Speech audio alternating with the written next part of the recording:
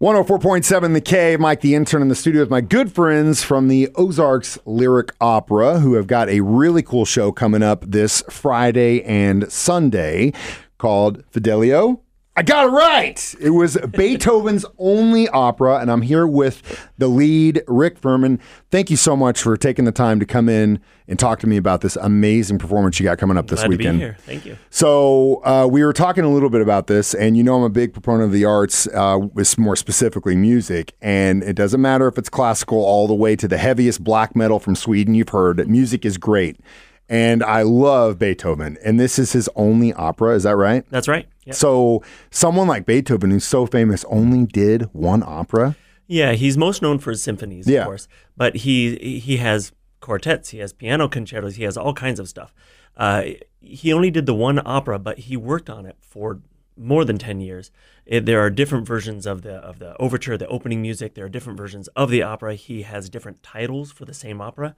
The first time he wrote it, it was called Leonora, after his lead character, who pretends to be a boy so that she can go where only men can go, and she calls herself Fidelio. So later versions became called Fidelio. But he wrote so many different versions. So yes, it's his only opera, but it's kind of like several operas in one. That's really, really cool, and a really cool piece of history to see in person. Now, where do you guys do the Ozarks Lyric Opera at?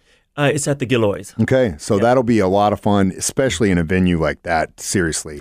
Such a cool space. Oh, God, it's a historical, and it sounds incredible in there, too. And obviously, the guys who run sound in there do a great job headline productions, so that'll be a lot of fun. Do you have, how big of a backing band do you guys have with this thing? It's about a 20-piece orchestra. Okay. I could be off by a little bit, but it's about 20, which, Beethoven is right on the cusp between what they call the classical period and the romantic period. In the classical period, that was pretty standard, about 20.